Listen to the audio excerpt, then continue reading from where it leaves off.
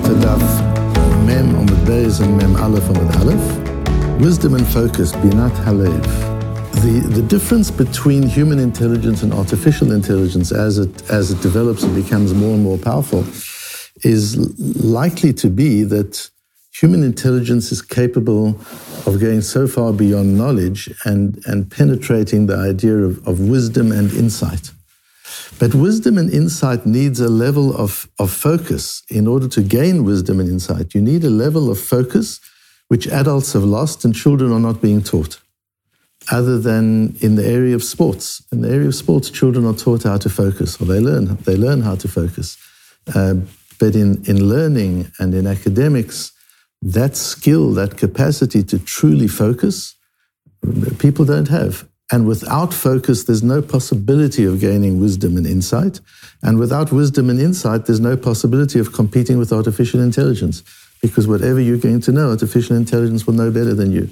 So the one thing that differentiates us is the one thing that we're not learning and children aren't being taught, the capacity to truly focus.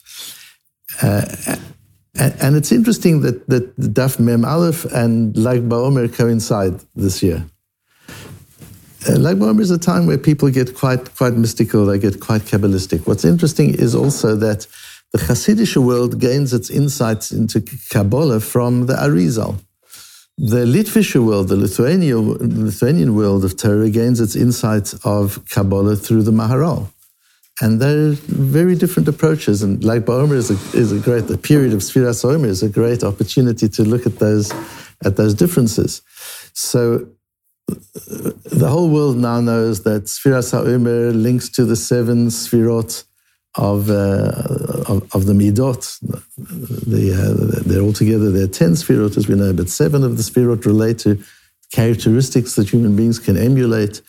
And each day of the Sfira is related to one of those Sfirot, and it's the 7 squared. So you've got Chesed and Gevura, Tiferes, Netzach, Hod and Yesod and Malchus, and then each one has 7. So the first day is Chesed, and it's the Chesed of Chesed, and the second day is the Gevura of Chesed, and the third day is the Tiferes of Chesed, and so it goes, and everybody knows that in the Sidurim it's printed, and everybody's aware of that.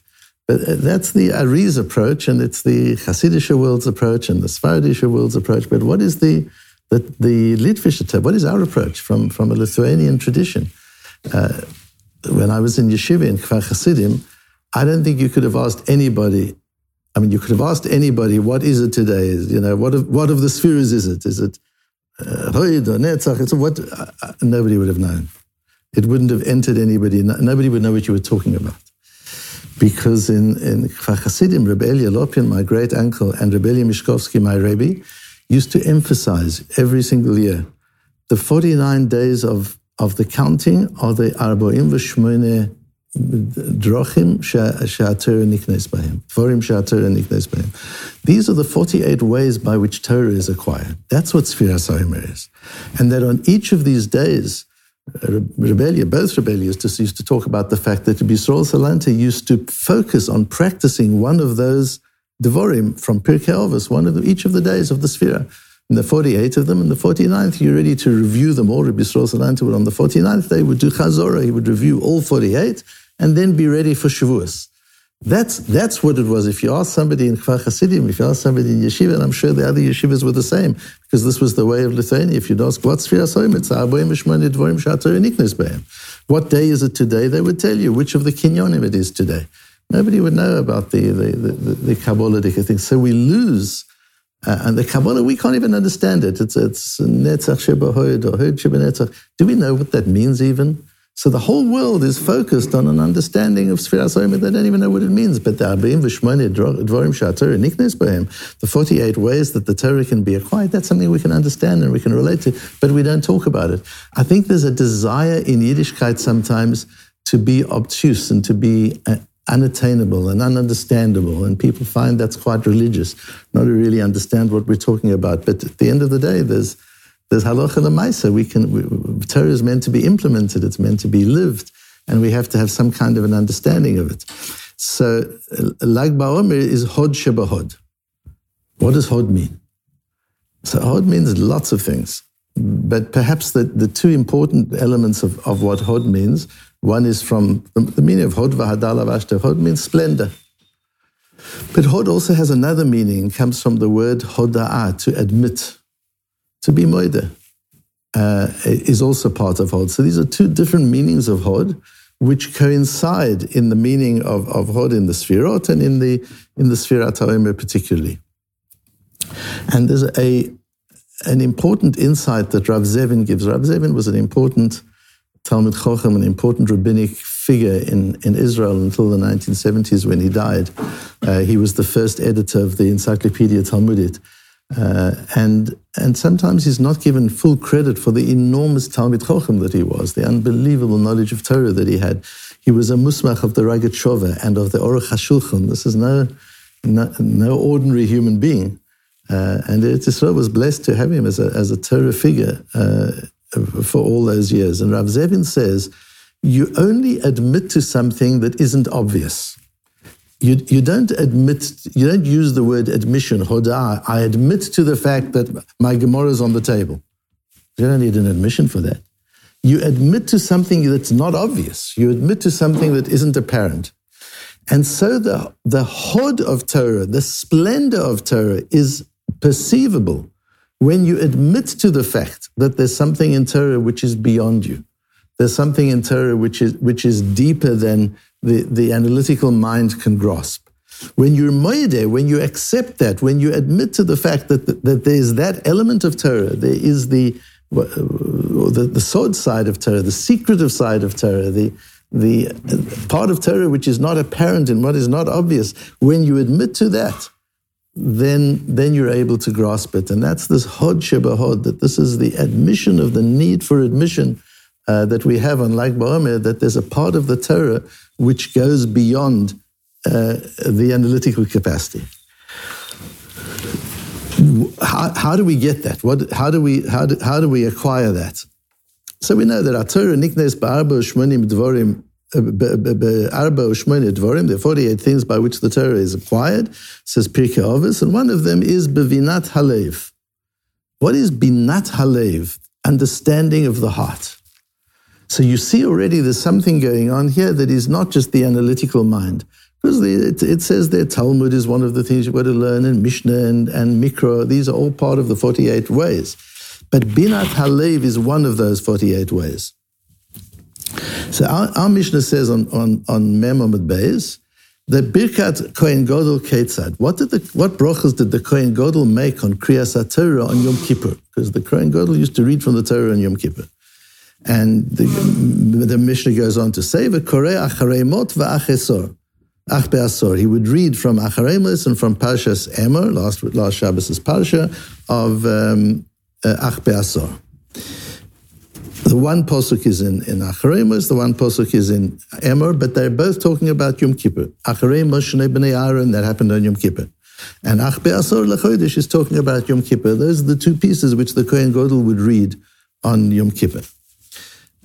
Says the Gemara, our Gemara, V'koreh acharei mot v'ach be'asor, and he reads acharei mot and ach be'asor, urmini medalgin benovi ve'en medalgin b'Torah, but you're not allowed to skip in the Torah, and to go from Parshas acharei mot to Parshat Emor, he's got to skip, he's got to move from one place in the Sefer Torah and go to another place. We've learned you can do that in Novi, but you don't do that in Torah.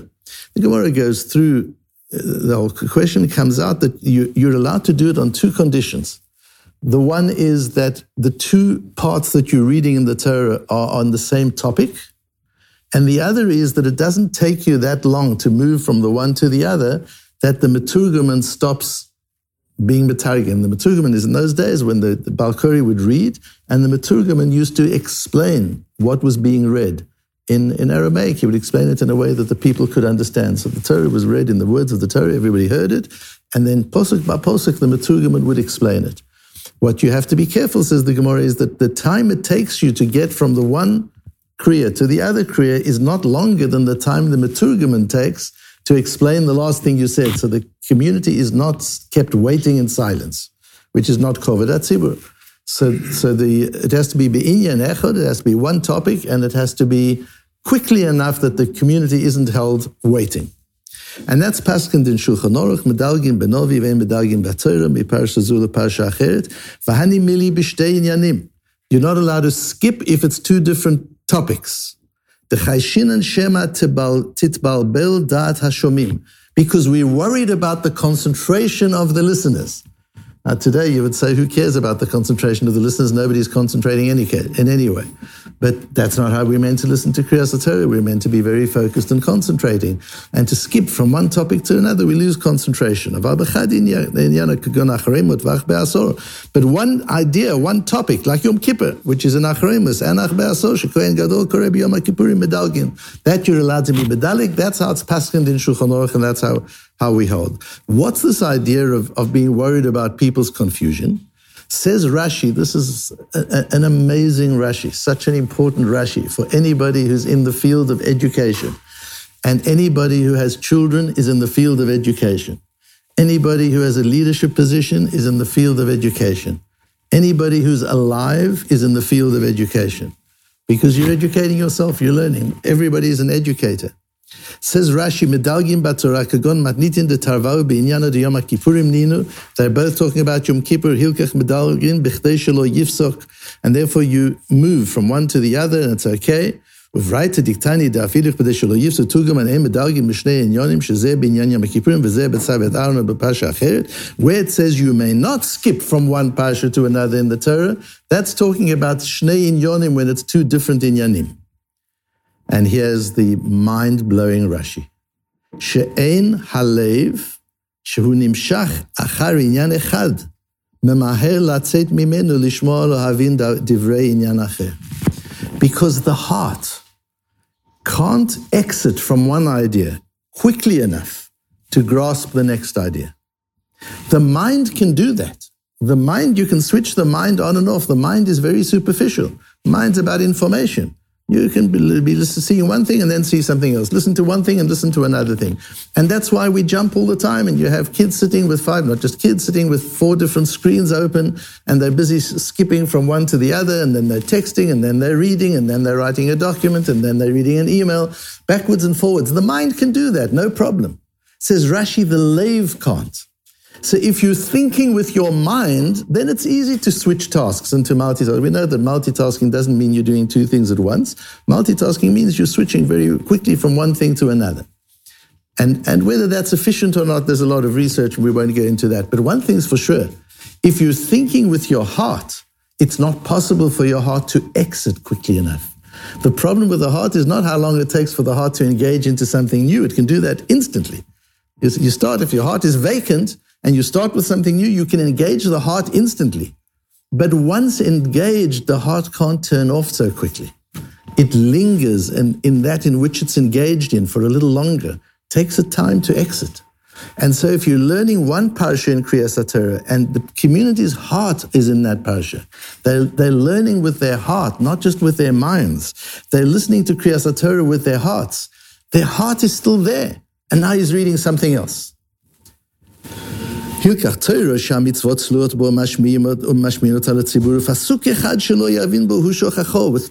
every pasuk is so important to the life you live.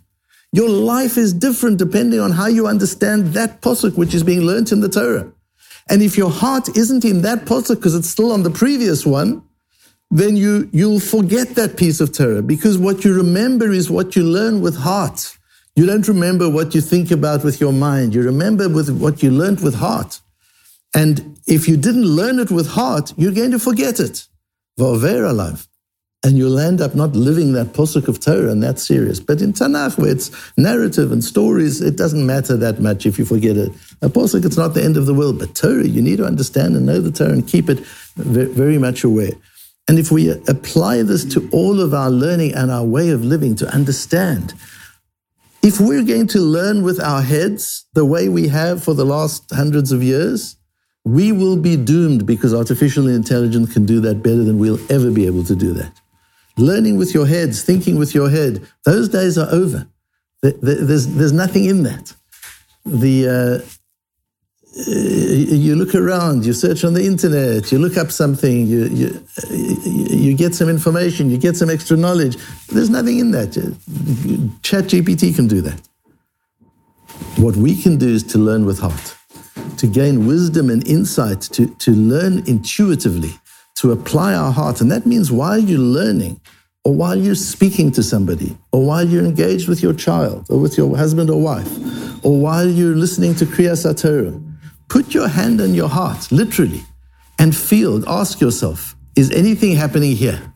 Or is it all happening at my ears and my eyes and my head? Is anything actually happening here? And we'll be shocked to know, mostly no. Our heart is not engaged in the process of learning. And if our heart is not engaged in the process of learning, says Rashi, that's not something you remember, and it's not something you grasp. But when your heart is engaged in the process of learning, you've got to give the heart a little bit of time. You've got to give it time just to let it linger. The most important moments when I'm preparing these matmonim, for me the most important moment is after I've decided this is the piece of Gemara I want to learn, this is the piece of Gemara I want to focus on. And one of the first things I do is just linger with it. Just learn the Gemara and just allow yourself to feel it, to feel what the Gemara is saying, not just to hear what the Gemara is saying, to feel what the Gemara, this Rashi, to feel what Rashi is saying. That's the piece that we need to have, and that's the focus. When we're talking about focus, what we're talking about is the ability to apply your heart to what you're learning, not just your mind to what you're learning. And that ability of focus, there's a beautiful piece, it's in Rebbe Lopian's new Siddur that has just come out. On Ivdu et Hashem B'Simcha, he brings in the name of the Maharam Rutenberg, that when people gave their lives al Kiddush Hashem, so they're being tortured. Talks about Rabbi Akiva and the others more recently. When Jews were being tortured al Kiddush Hashem, they felt no pain, says the Maharam Rutenberg. And Rebbe explains the reason is because they were so focused on the Ahavat Hashem, on their love of God. If you focus on one thing, you're able to exclude everything else around you. That's the nature of focus. Focus doesn't mean I'm concentrating on this. Focus means I'm so concentrated on this that there is nothing else in the world at that particular moment. That's why I say children learn that in sports. The ball is all that it counts. Where the ball is, where the ball's going, where everybody's standing. Their mind is there. The rest of the world doesn't exist. But when they're learning, that's not how they learn. And when we learn, that's not how they learn. Every time somebody walks into the shul, somebody knocks something, we look, we hear, we shouldn't even hear it. We shouldn't even notice it. If our hearts are in what we're learning, you wouldn't notice anything else. You wouldn't feel anything. Even pain you wouldn't feel if we were really focused on that. And that's the Hod Shebahod. If we want to be able to be moedeh, that there's a part of Torah you can't grasp with your mind. There's a part of Torah, the splendor of Torah, you need to grasp with your heart. Then you've got to be focused in such a way that jumping from one thing to another, you can't jump from one thing to another in that way because the heart takes longer to get used to things. Even when we finish learning, to move from learning into davening, you can't do it in an instant. You've got to let your heart linger a little bit in what you've learned. You finish davening, you can't run straight outside and get into your business things. You've got to give your heart a little bit of chance. It's got to linger a little bit because that's when the heart really gains its wisdom. In those moments of lingering, after you've been exposed to something, just allow it to settle a little bit. Be with it for a little bit. Stay with it for a little bit. Don't rush from one inyan to another, from one topic to another, from one activity to another. Just give yourself the chance to be able to engage with it with heart and with focus so that at that moment at least there's nothing else in the world except that which you focused on.